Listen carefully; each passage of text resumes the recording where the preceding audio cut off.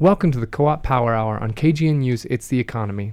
I'm Paul Bindle, and I'll be joining you on the fourth Thursday of every month to learn about economic democracy and cooperative business. The Co-op Power Hour is a production of the Colorado Co-op Study Circle, which you can learn more about at our website, coloradocoops.info. Today, we're talking about artist co-ops throughout Metro Denver, and we're glad to be joined by Stephanie and Michael Hancock, as well as Mark Braswell. Stephanie and Michael Hancock are two of the founders of 5280 Artist Co-op, which is located in Aurora Cultural Arts District. They bring together musicians, visual art, poetry, and even plays to celebrate the multiple talents that are present in Aurora. Mark Braswell is the president of Spark Gallery, which is in the Santa Fe Art District. I'm going to let both of you all of you tell us a little bit more about your co-ops. Do you want to start out and describing Spark Gallery, Mark? Sure. Spark Gallery is one of the oldest cooperative art galleries in Denver, over 30 years old. We currently are at 9th and Santa Fe. We are a collective of artists, about 23 currently. We offer a wide range of contemporary and alternative art. We also host events and openings and are very committed to the community that we're in.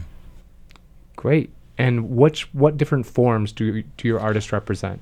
We do everything from painting, drawing, installation art, sometimes performance. We even offer DJs a space sometimes to come to our shows and play at our events. We are a contemporary space, so we focus on contemporary art and art that's outside of what's shown in regular museums or even regular galleries. In a gallery situation, you're expected to sell, and we offer a place where people can make art and do what they want to do without the pressure of having to sell artwork. Thank you for sharing that. So Stephanie and Michael, tell us a little bit more about 5280 Artist Co-op.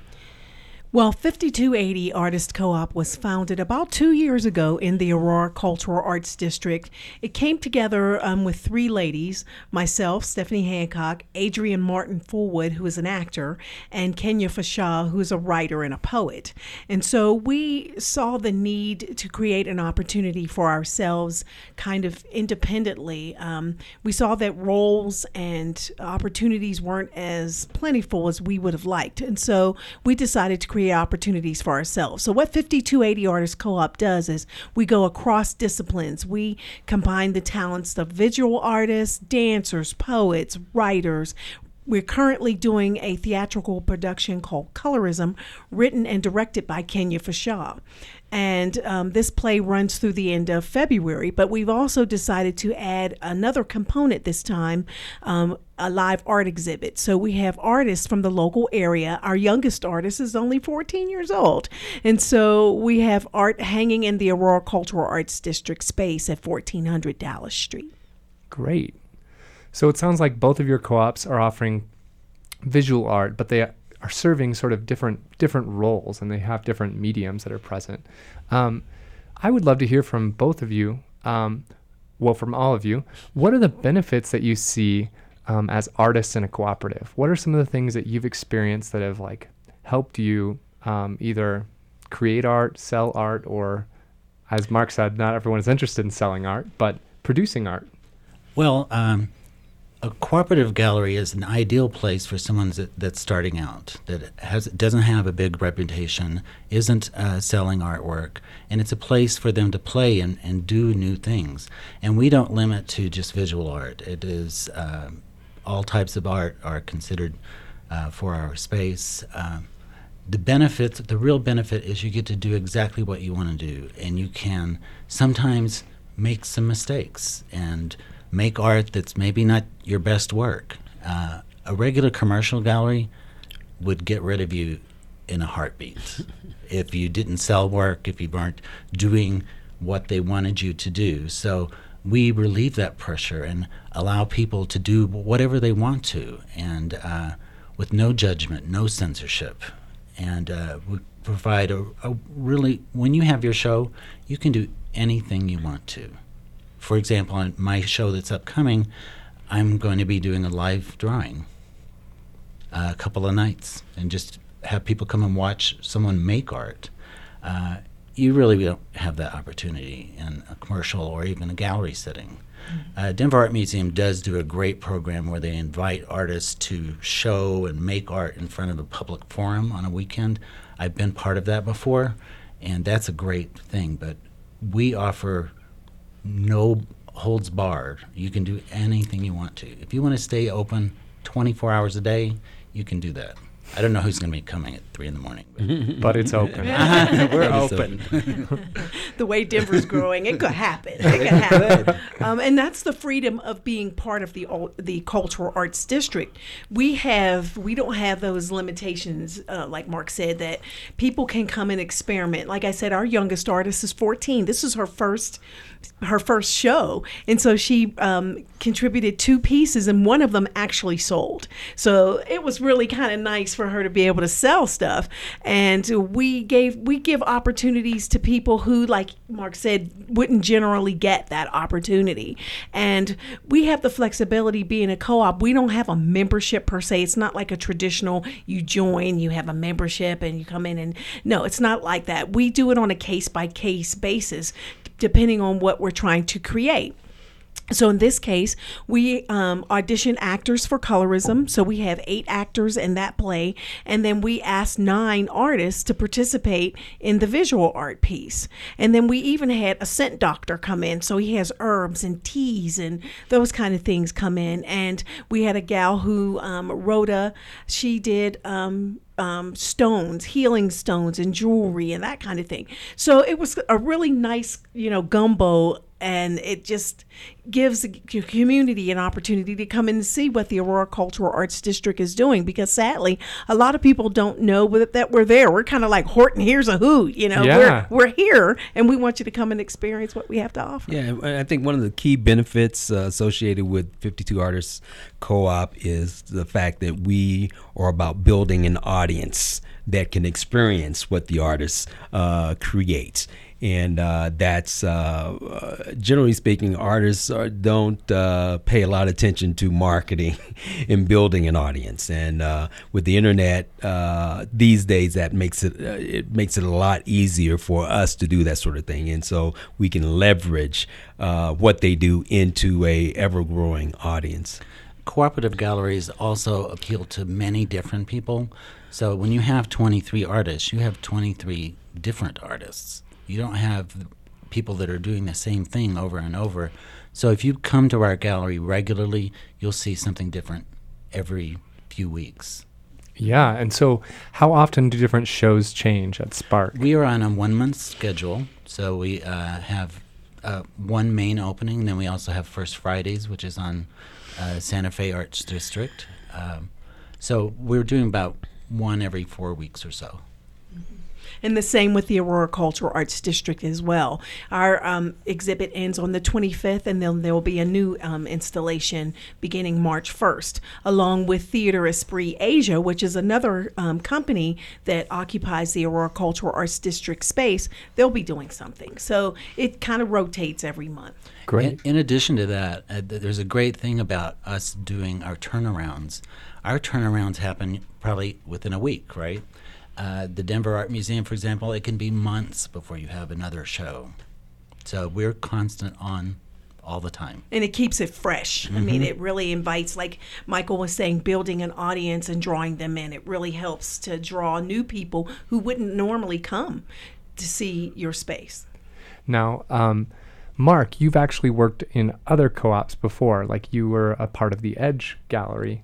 Correct. I was one of the very first artists that showed at Edge. I was part of Edge Gallery before it became a cooperative gallery, and the founder of that gallery, Ken Peterson, asked all of his favorite artists to just become a co-op, and we started that in 1990, and I had been a member there till about 2013, and now I've been at Spark. But Great. Edge is one of the founding cooperative scenes in Colorado. So you've worked with co-ops for a while, and Stephanie and Michael, you have been working with a co-op as well.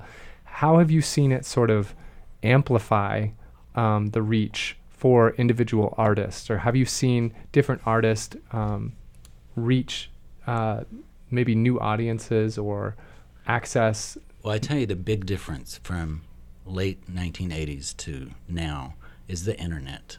And it has changed everything. Before, you would just go and have a little poster and give it out to people and bring it to all your friends, that kind of thing. Now, all you do is do a Facebook invite, and it's there, and you get a wide variety of people, not just people that know you, but know the gallery or know the artist that was at their space. Mm-hmm. We find that to be a huge game changer for us, because with our co-op, we're so small. We're 3 ladies and a man. And so for us, if we didn't have that reach, it would be very difficult, as Mark is saying, to try to get that information out there. But we find that when people come, it's always new people all the time, which is really great. They found out about us, and now they are coming, and they're telling their friends. And I think word of mouth still helps quite a bit too, but also the internet influence has helped as well. Mm-hmm. And having opportunities like this, anytime you can get on the radio, that kind of thing, it doesn't happen as much as it used to happen. And I know Kuvo used to do something a long time ago with the art community, and I've done that before, but having all kinds of forms, not just TV, not just the papers, not just handing out stuff, a wide variety of things has kind of changed the co-op scene forever. So some co-ops, one major feature of co-ops is that they have democratic decision making. How do you guys structure decision making in your cooperatives? Well, we're pretty democratic. We talk about everything that we do because we are small, we're limber, and we can do a lot of things. I feel like we can do what we want. And so for us, we talk about, hey, let's do this project. And then we decide who we want to contact, how we want to do it. We put it together and we put it up. We've had some really good successes. We've had a couple hiccups, but that's all part of the learning process. And so for us, we work well together. And because we do, it makes our creation really quite great. And with Michael, he is our technical advisor. Everything technical he helps us with and advises us on. And it's just a major component that helps us be what we are.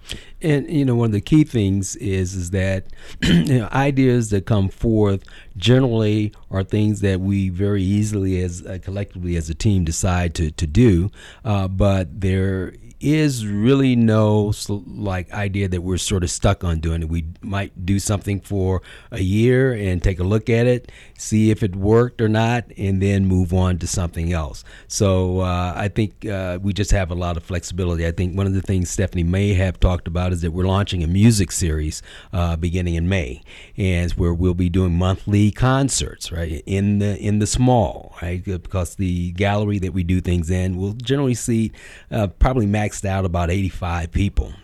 And so the company itself is a small number of people, only 4 people, but we're constantly engaging and inviting other artists in to do things with us. And so now we've got a whole lineup through the end of the year now of musicians that will be coming in to do things with us.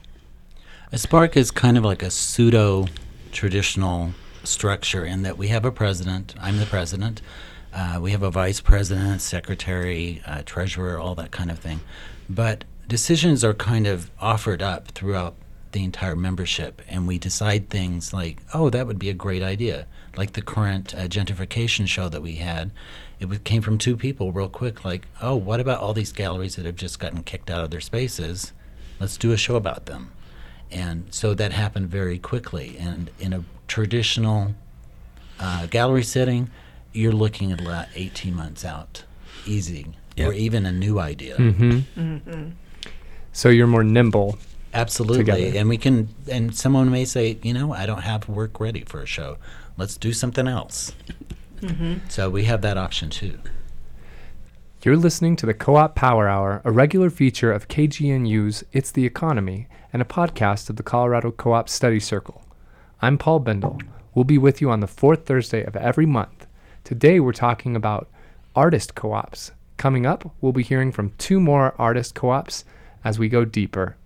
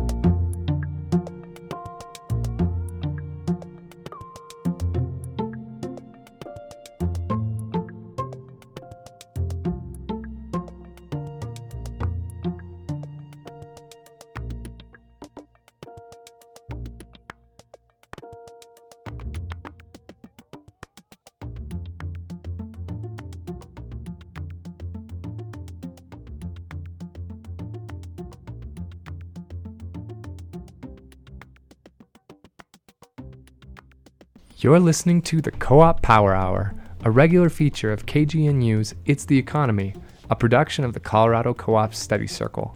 I'm Paul Bindle.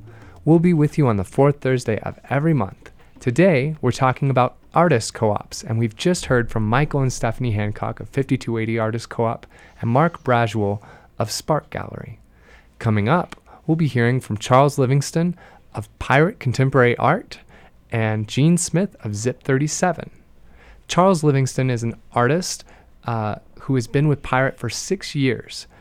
Pirate Contemporary Art is actually based in the 40 West Arts District, and we're going to let you hear from him in just a second. Gene Smith is from Zip 37, which is located at the Navajo Art District on 37th and Navajo. She has been a member of Zip 37 for 18 years. So tell me a little bit about your co-ops and what your spaces have to offer, both co-ops and potentially visitors. Well, Pirate's an interesting space because we've always, I think, everybody in the group, there hasn't been a mission statement written or a philosophy, but we do deal with work that is difficult to see in other places.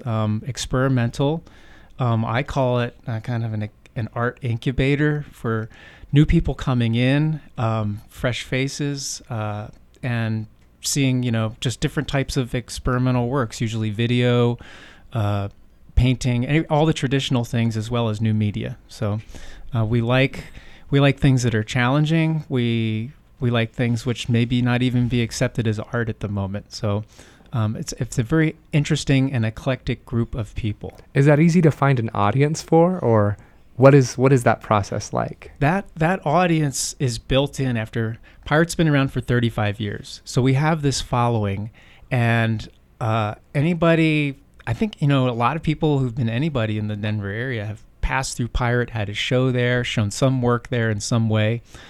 And I think the audience is always there. They're looking for something like that that's much different and explores mediums in different ways. So. Okay, Zip Gallery has been around for about 25 years and is a co-op as well. The feeling at Zip is a little different than Pirate, I would have to say. It's a little lighter weight, a little more colorful. Maybe people are still pushing the envelope, trying to do what they want to do and do new things and do what they want to do, not what somebody says, oh, you should do this because this sells, or you should do that because that's popular. But people do what they feel like doing. So you just sort of move around in that area and try to come up with new and different things. Or you might want to just stay and do the same kind of things. There's no rules or regulations because it is a member-run gallery, and everybody pays the same amount of dues and has the same amount of power because we're all even and equal. So Zip has, I guess it just has a little bit lighter weight. I hate to say lighter weight, doesn't sound like it's very serious, but I wouldn't say lighter weight. You guys do great work, and I buy work from Zip, even though I can't buy anything from Pirate sometimes because we're doing all these crazy shows. But it is good to walk away with something from an exhibition and remember that exhibition. And it's affordable. I think it's a really great place for people to go and find great artwork to put on their walls in their homes, and that's good. Yes, we have the back room, the famous back room. It's a great place. So do both of your both of your co-ops have art for sale? Yes. Well, they do. They on a regular basis. Zip does. Uh-huh. Pirate, we just have an exhibition. It's more like a blank canvas. When you come in, the artist can do whatever they want. We do not allow their work to linger any longer than their exhibition. it must leave the house. Yeah. And so one of the, I guess, value adds of a cooperative space as opposed to a traditional gallery is that artists are not necessarily creating work to sell. They don't have to. They don't have to sell their work. Right. And whereas at a gallery, the main purpose is to generate money. You have to generate income. You have to pay the lease. So you have to figure out how to do that. The beauty about, a commercial space, they bring the patrons to your work. They already have a built-in patron base. They do all the marketing for you. And that's one of the things at the co-ops, we have to take that on as individuals ourselves, is market our own selves, market our own shows. And so how does the marketing work in your co-ops? Do you ever share resources or promote each other, other members in your co-op? Mostly we all only promote ourselves. Now, when we were all together on 37th and Navajo Street, there was a group called the Navajo Street Art District, and it still is floating out there, and hopefully it will come back. But right now we just only have one art gallery, so it's kind of in limbo. We'll see what happens with the other businesses that have moved into the old art spaces. And if we want to continue to call it the Navajo Street Art District, or if we call it something else, that's up in the air. I've been the director of that group for the past, I think about 10 or 12 years. And we were always trying to coordinate things and work together. We had it all set up real conveniently that there would be an opening. Every Friday there would be an opening by a different gallery, and that would bring people to the neighborhood. So it would rotate around. Every 3 weeks your group would have another opening. So I think that's one of the only ways we were cooperating, actually, yeah, probably. As co-ops. Cooperation among cooperatives. Among cooperatives. Like with Pirate internally, we try and encourage other artists to constantly bring their patrons. If you have patrons, we want you to see other exhibitions at Pirate throughout the year. We want that to happen. But really, it comes down to when the co-ops were all in one space. I mean, as a collective, when we're all in one place, we actually operate more efficiently. We get much more patronage just because of the amount of people coming to all the different exhibitions, and you're seeing different shows all the time. And I think that synergy was, once Navajo Street Art District kind of dissolved and Zip was left there alone, and some of the galleries moved out to Lakewood, some of that synergy disappeared. And now we're kind of in a state of flux, trying to figure out where our feet's going to land, what are our co-op spaces going to look like in the next 10 years. We're not quite sure. It's an experiment, and especially being in Lakewood. Yeah. Oh, I'm struck by how these co-ops, especially all throughout the metro, they have a long history. These go back to the 80s, and when we're thinking about cooperatives in Denver, they're some of the oldest cooperatives, yeah.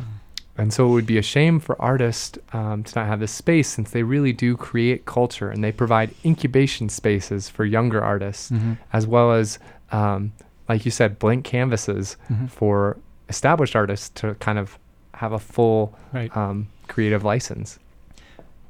I do think that we need to, like a lot of these, I think there's going to be a whole new group of people in the future that are going to come along. I think Denver, there's going to be new co-ops started, and I'm waiting. I know it's going to happen. Somebody's going to do it, and there's going to be some new artist-run spaces that are going to develop out of all this. That would be wonderful. Of course, my dream has always been there would be this wonderful old school or something that had to shut down, and they were looking for people to rent the space, and all the co-ops would get together, and everyone would get the equivalent of a classroom or something, and this would become a cultural beehive of excitement and creativity. It hasn't happened yet, but I keep hoping. I think that's an ideal. Yeah. I think one of the things that I would love to see is taking the artist live work space and really applying it to a cooperative, so that you have more than just rental income from, that you have to pay for the gallery space. You also are paying rent for where you live, and so there's a synergy there maybe that would allow people. Yeah, Pirate investigated some of that early on to see what spaces we could turn into actual studios and actually rent those studios out in conjunction with Pirate, because we were running into large spaces and we were trying to figure out how we could utilize that space. But that opens up a whole nother different set of issues of permitting, especially like when somebody's living in a space. Now, the rules become even stricter. And it's also different business models. There are co-ops in Minneapolis, for instance. It's a real estate investment cooperative. And so essentially these neighbors got together and saw that this block of buildings was not being developed. It was sort of run down, and they decided to buy it with their own money and pool all of their money together. and that allowed them to open up businesses that they wanted to see in their neighborhood. So it would almost take something like that, like multiple artist cooperatives and artists coming together and forming something like a co-op of co-ops, like you were saying. Exactly. Oh, that's a dream. But You know, we fight so much amongst. I mean, we have such different visions of what a co-op is, and I don't know who's going to bring that together, but whoever does, bless them if they can make that happen. That's fascinating. Can you tell me more about the different visions of cooperative governance or how it works? Well, we were just discussing this earlier, Jean and I, about a leader. She believes that, for the co-op there needs to be a leader and somebody kind of like guiding, I guess, the point business. person. Right, the point person. Pirate, on the other hand, doesn't have that structure. We're 32 members. Everybody has an equal voice, and we're not necessarily, everybody has a little job here and there, but nobody really is a point person, because that just is a lot of responsibility on one person. And I mean, I know a lot of the artists don't have the time to devote to that, to listen to every conversation that everybody's having, and to disseminate jobs and things like that. So I don't know if that would be possible with a place like Pirate. So that's just the difference between the two co-ops and why we wouldn't see eye to eye in our business model. Right. So I'm curious, how does Pirate make decisions then? As a group. And really, who shows up to the meetings makes the decisions. That's what happens. So it's about participation, your active participation. I guess my idea of having the point person isn't that they're, it's not a dictatorship. No. It's just the person that organizes the meetings and perhaps gets the agenda ready and it just sort of keeps track of the way the meeting's running. And more of a facilitator role. Yes, exactly. It's not a dictator at all. That is what my thought is. But we have had directors in the past, and that just after the last one moved on, nobody picked up the reins, and we are the same as Pirate in that sense. We're just a group of people that when we need to review a new member, we come together, or if something that we need to all talk about together, we come together for a meeting. So we don't have a monthly meeting. And it's working. That's not the way I would choose to do it, but I'm just one of the members, and I'm not going to be that leader person. I'm just going to be like everyone else. But Jean, you're good at it. You're good at it. And I'm sure if you've been at any cooperative for any amount of time, you've probably seen the structures sort of change and evolve with the different members who participate. Right. And maybe that is the new way. There isn't a particular leader. Well, in Lakewood, we're fortunate enough to have 40 West working with us. The 40 West Arts has a staff of people by the city of Lakewood devoted to trying to revitalize that West Colfax area where the 40 West is located. Their offices are right behind us.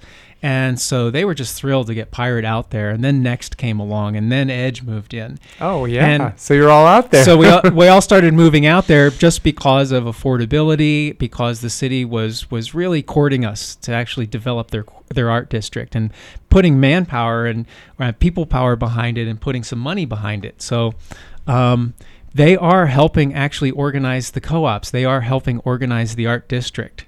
Unlike what we had to do on Navajo Street, where you started the Navajo Street Arts District, we were trying to do that from scratch on our own with, I think, a lawyer. I don't know if he was pro bono or what in the background, but trying to set up the model. Yeah, the model. But we already had the model in place at 40 West, so it just made so much sense for us to move into that area. Totally. Did rent change for you? Did it go up once you moved? It went down. Oh, yeah. Congratulations. So we retained about the same amount of square footage, but at still a reasonable cost. Cool. So I have a question. A younger generation of artists that I'm seeing in Denver seems to favor the term artist-run spaces. Mm-hmm. Have you heard that term being used? Yeah. So these organizations, I'm thinking of like people like Black Cube Nomadic Museum and Rhinoceropolis, some of the DIY spaces. They still tend to use cooperative economics. They're working together and maybe bringing their finances together, and they're also using cooperative governance. Some of them are making decisions together.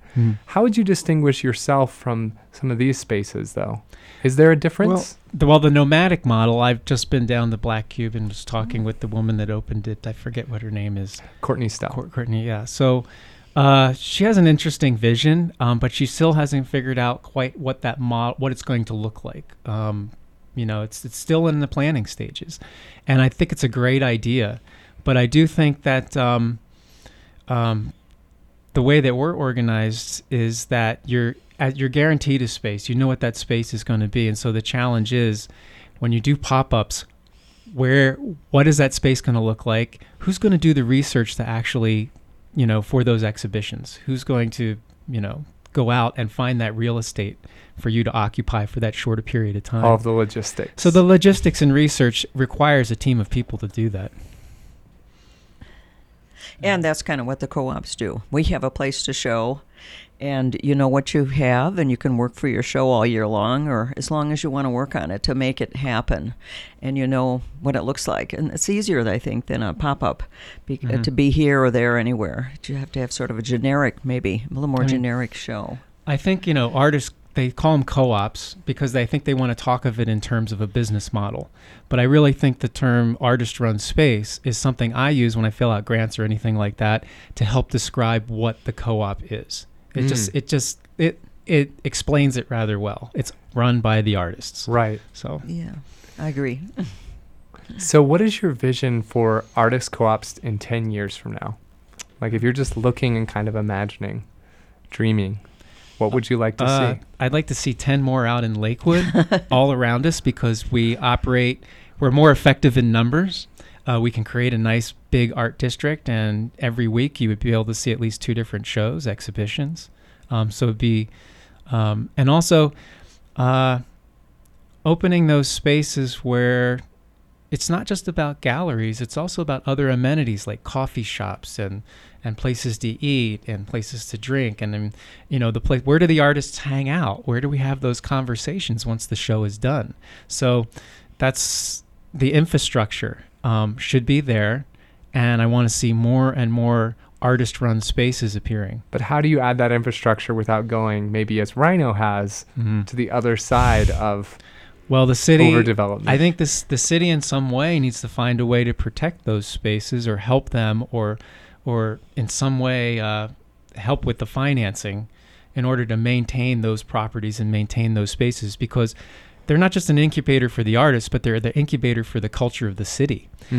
Where do you think people like other big galleries get their artists like David B. Smith or maybe Robuchon? They find their artists from these other smaller galleries. They're feeders. The feeders from the local galleries. I always say like Lakewood's, we're gonna look like Brooklyn to Chelsea. That's what's gonna happen. That's gonna we're gonna call ourselves Little Brooklyn out there. I don't know, Little Williamsburg. Yeah. What is your vision, Jean? That sounds like a pretty good vision, Charles. I like that. And wherever it is, whether it's in Lakewood or still in Denver or Inglewood or wherever, it turns out that everybody sort of gravitates there. I think that is the hope. That's the hope for success. And you have to have the coffee houses and the little restaurants and the other things that keep the people there. So I know our group is the Navajo Street group is working with the Honey group, and Honey is like the umbrella that is a neighborhood group where we're located, and they're dealing with the gentrification in their homes and in the businesses. And so they're starting to talk about what can we do to support businesses, creative spaces, and so on and so forth. So maybe there'll be something that comes out of that discussion, because it's just sort of starting to roll on and happen. But I'm hopeful that something will happen, and if it doesn't happen there, then maybe Zip will be out in Lakewood and be part of that group. I mean, we have Meow Wolf from Santa Fe just announced its move to Denver, and I think in 2 years that building should be constructed. But I think that the reason that they chose Denver is because we are culturally innovative, our arts are growing, and they want to be a part of that kind of experience that's happening in Denver. And I still think there's plenty of room for a lot of artist-run spaces to develop. Certainly. So, and I'd love to see tons of different districts all over the city in different places. So, Yeah, Great. that was like the 80s. The yeah. The 80s, we Prop- had a prop- lot. When real estate was a little cheap. Yes, Right. exactly. It was the bust cycle. Yeah, and there were a lot of good spaces for artists because it was affordable then. Right. We didn't need heat either. No. Well, thank you so much. We've been talking to Gene Smith of Zip 37 Gallery and Charles Livingston from Pirate Contemporary Art. Thank you so much for coming to the show. Thank you. So if you are interested in meeting up with the Colorado Co-op's Study Circle, we will actually be attending a couple of new events coming up. So on March 1st, Rocky Mountain Employee Ownership Center is hosting their 3rd annual day at the Capitol. This is a day to advocate on behalf of employee-owned businesses, which includes worker cooperatives. So please join Rocky Mountain Employee Ownership Center and members of the Cooperative Study Circle. From 7:30 a.m. until 1 p.m., we'll be talking to our legislators. And then additionally, the Co-op Study Circle is hosting a cooperative investment club that is meeting monthly on the first Wednesday of every month. In March, the club will be meeting on March 7th at the Grow House. So this is the event that is going to decide the elections of the club leaders. So if you're interested in the investment club and learning more about how to invest in cooperatives, that's the event to attend. You're listening to the Cooperative Power Hour, a regular feature on KGNU's It's the Economy, and a production of the Colorado Co-op Study Circle. I'm Paul Bindle, and we'll be with you on the 4th Thursday of every month. Today, we're talking about artist cooperatives in Metro Denver, and coming up, we'll be hearing from all 4 of our guests on some of the challenges that their cooperatives have faced as Denver experiences increasing gentrification pressures.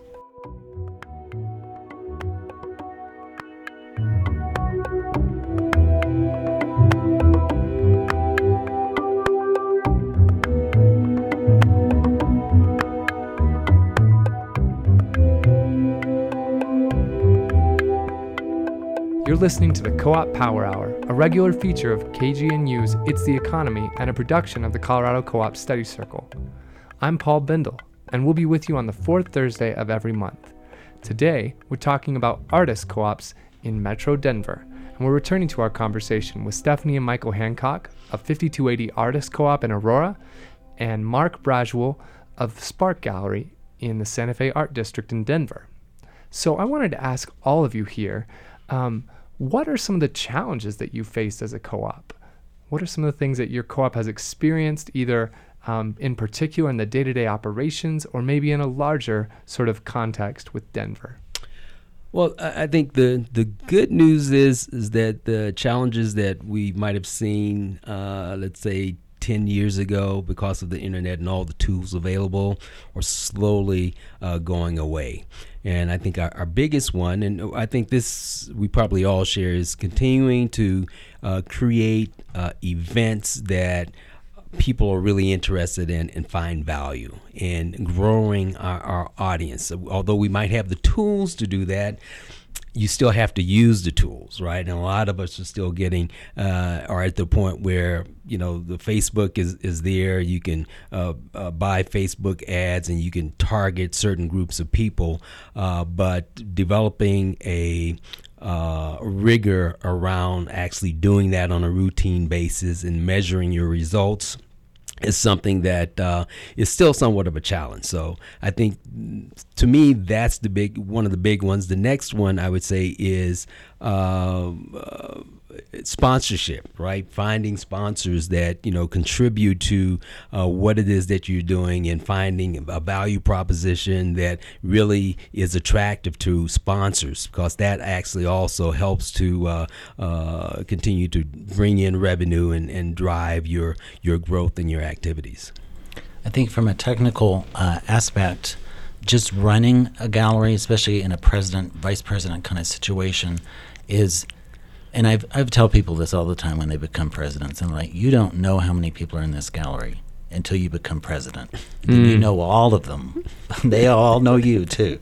So it's a fine line of trying to structure what you want the gallery to do, handle problems that come up kind of at a way higher level, and let the gallery know in a way that is not, 25 people need to give their input right now. It gets difficult when you get more people involved in it. Spark has been very good about making decisions at higher levels and letting the gallery be creative and do things in an interesting way rather than just, who's going to pay this bill? So eliminate all that stuff, and then you get to talk about art, which we do.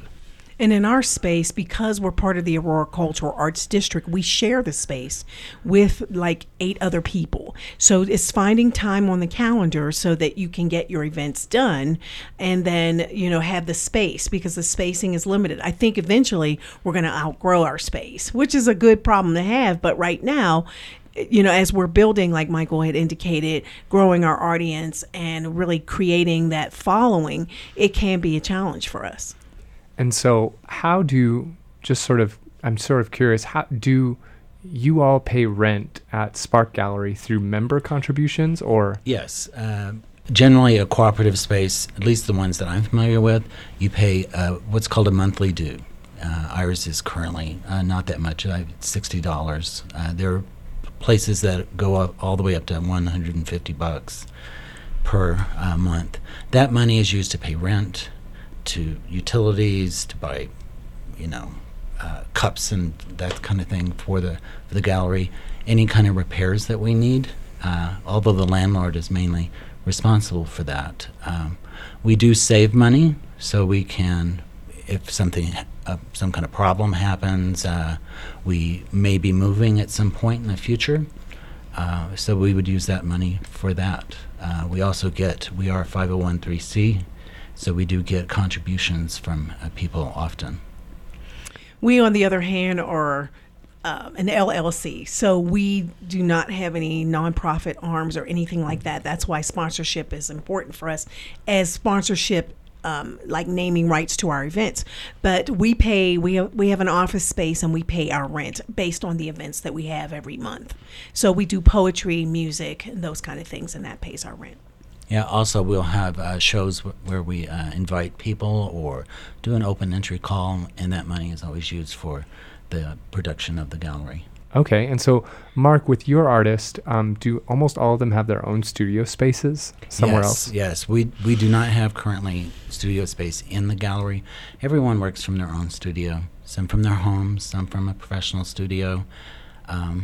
It is kind of what the cooperative scene is about. It's kind of a DIY, do-it-yourself kind of thing. And we just offer the space to show the results of your labor. Yeah, and can you tell me a little bit more about the age ranges or the just the member ranges in terms of demographics or Well, of actual members that are here, I would say anywhere from your 20s to we have someone that is in their 80s. So it can fluctuate often.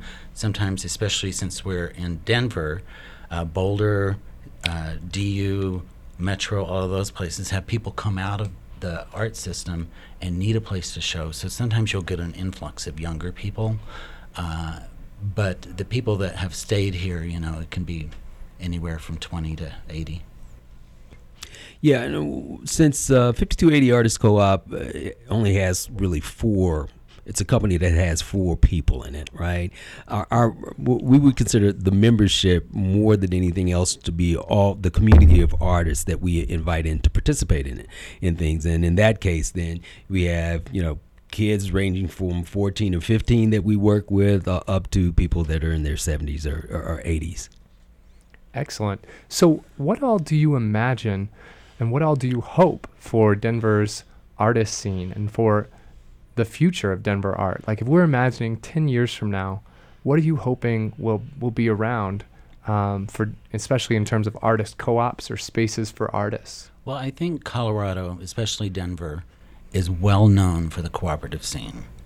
Basically, it started in the late 70s, early 80s of these just kind of punk rock people that created these art scenes where anybody can do things. I think in the future, it's going to be limitless, and I would hope that bigger organizations like the Denver Art Museum, the Contemporary Art Museum, will embrace more of their local artists and show local art as a viable art alternative to having very expensive people. And we would like to see the Aurora district grow. Right now, it's kind of like the redheaded stepchild of Denver, and we want people to know that Aurora has a lot to offer. And as you can see, if you've ever been out in that area, how it is changed. I've lived in Aurora for 30 years, and I've seen it change drastically since I first moved there. And I would like to see not only the city, but everyone else, because it's the most diverse community in the state. So to see all those groups be represented artistically up and down the Aurora Cultural Arts District corridor that we have, that goes from Dayton all the way up to Havana. Okay, well, thank you all for meeting with us today and sort of adding your voices and sharing about your artist co-ops. We've been talking to Stephanie and Michael Hancock of 5280 Artist Co-op in Aurora, in the Aurora Cultural Arts District. And we've also been talking to Mark Braswell of Spark Gallery, which is in the Santa Fe Art District on 9th and Santa Fe. Thank you. Thank you.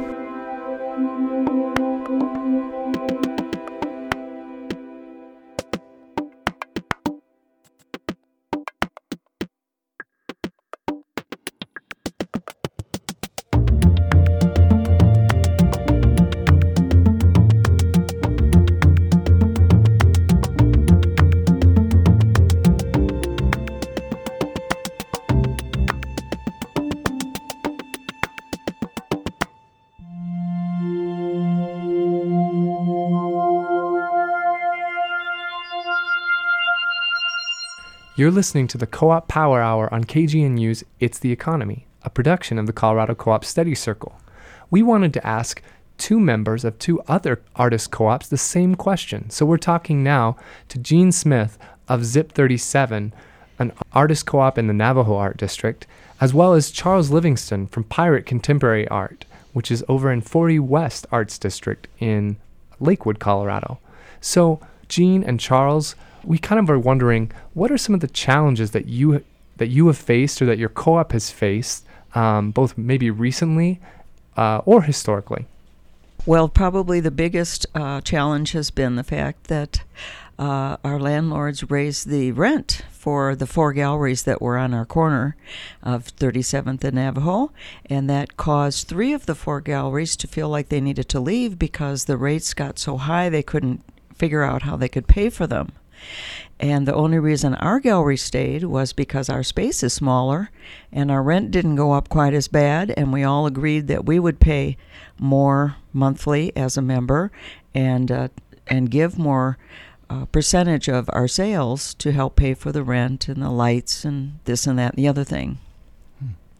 And so Pirate Gallery and Zip 37 were located near each other. That's correct. On Navajo and 37. There was, the 3 that left were Pirate and Next and Edge, and they coincidentally all ended up at the 40 West. Right. We're now in Lakewood. So I think that's one of our challenges. The one thing she's speaking about is the issue of the gentrification of the neighborhood, the rising taxes, and the cost of the property costs just rising.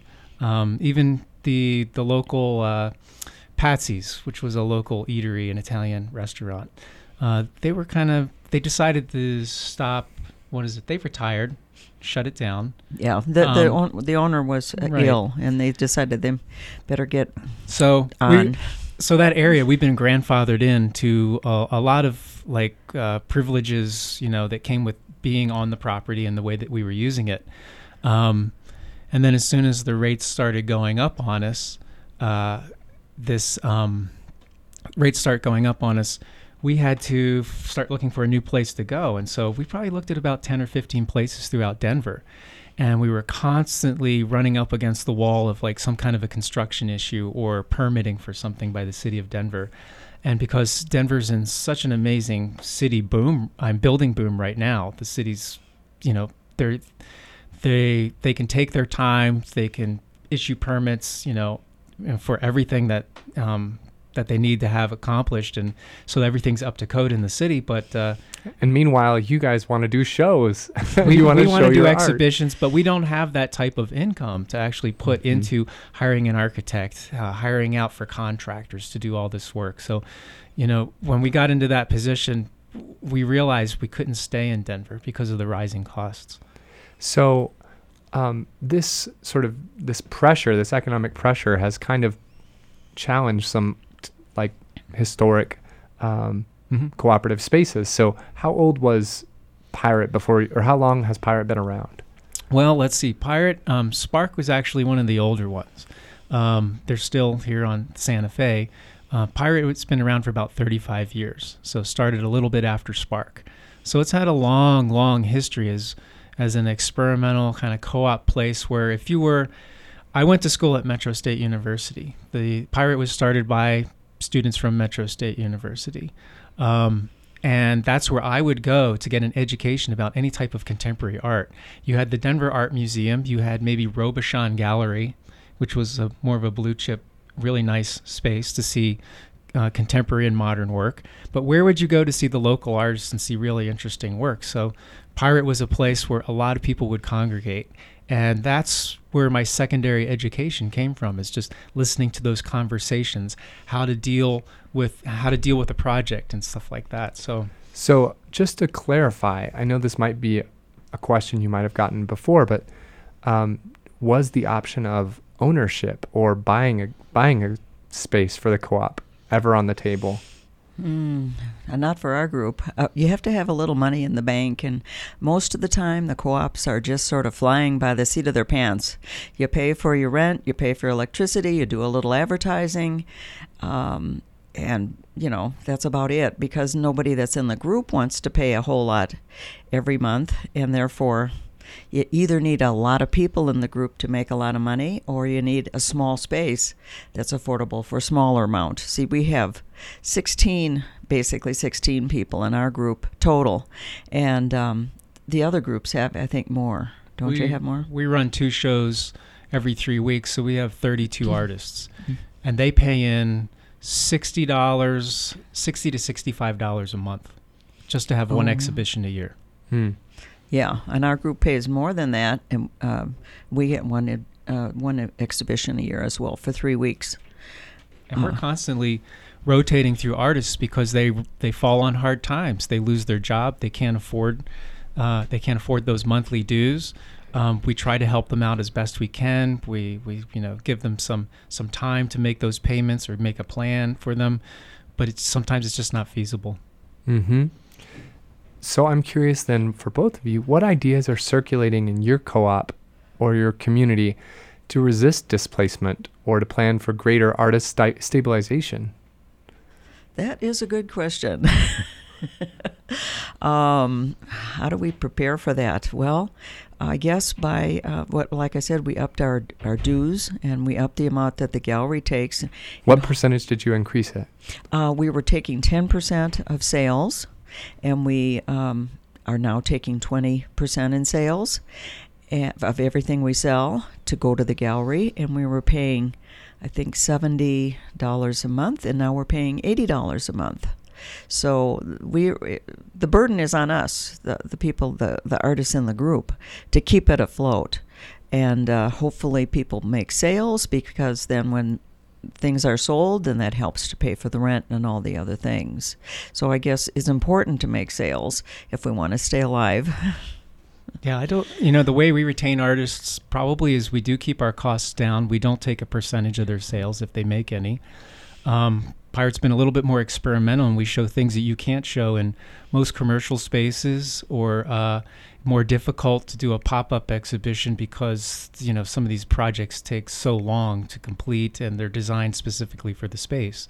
So I think that's one of the attractions. You can do things you can't do in other places, but also the lower costs that we keep for our members.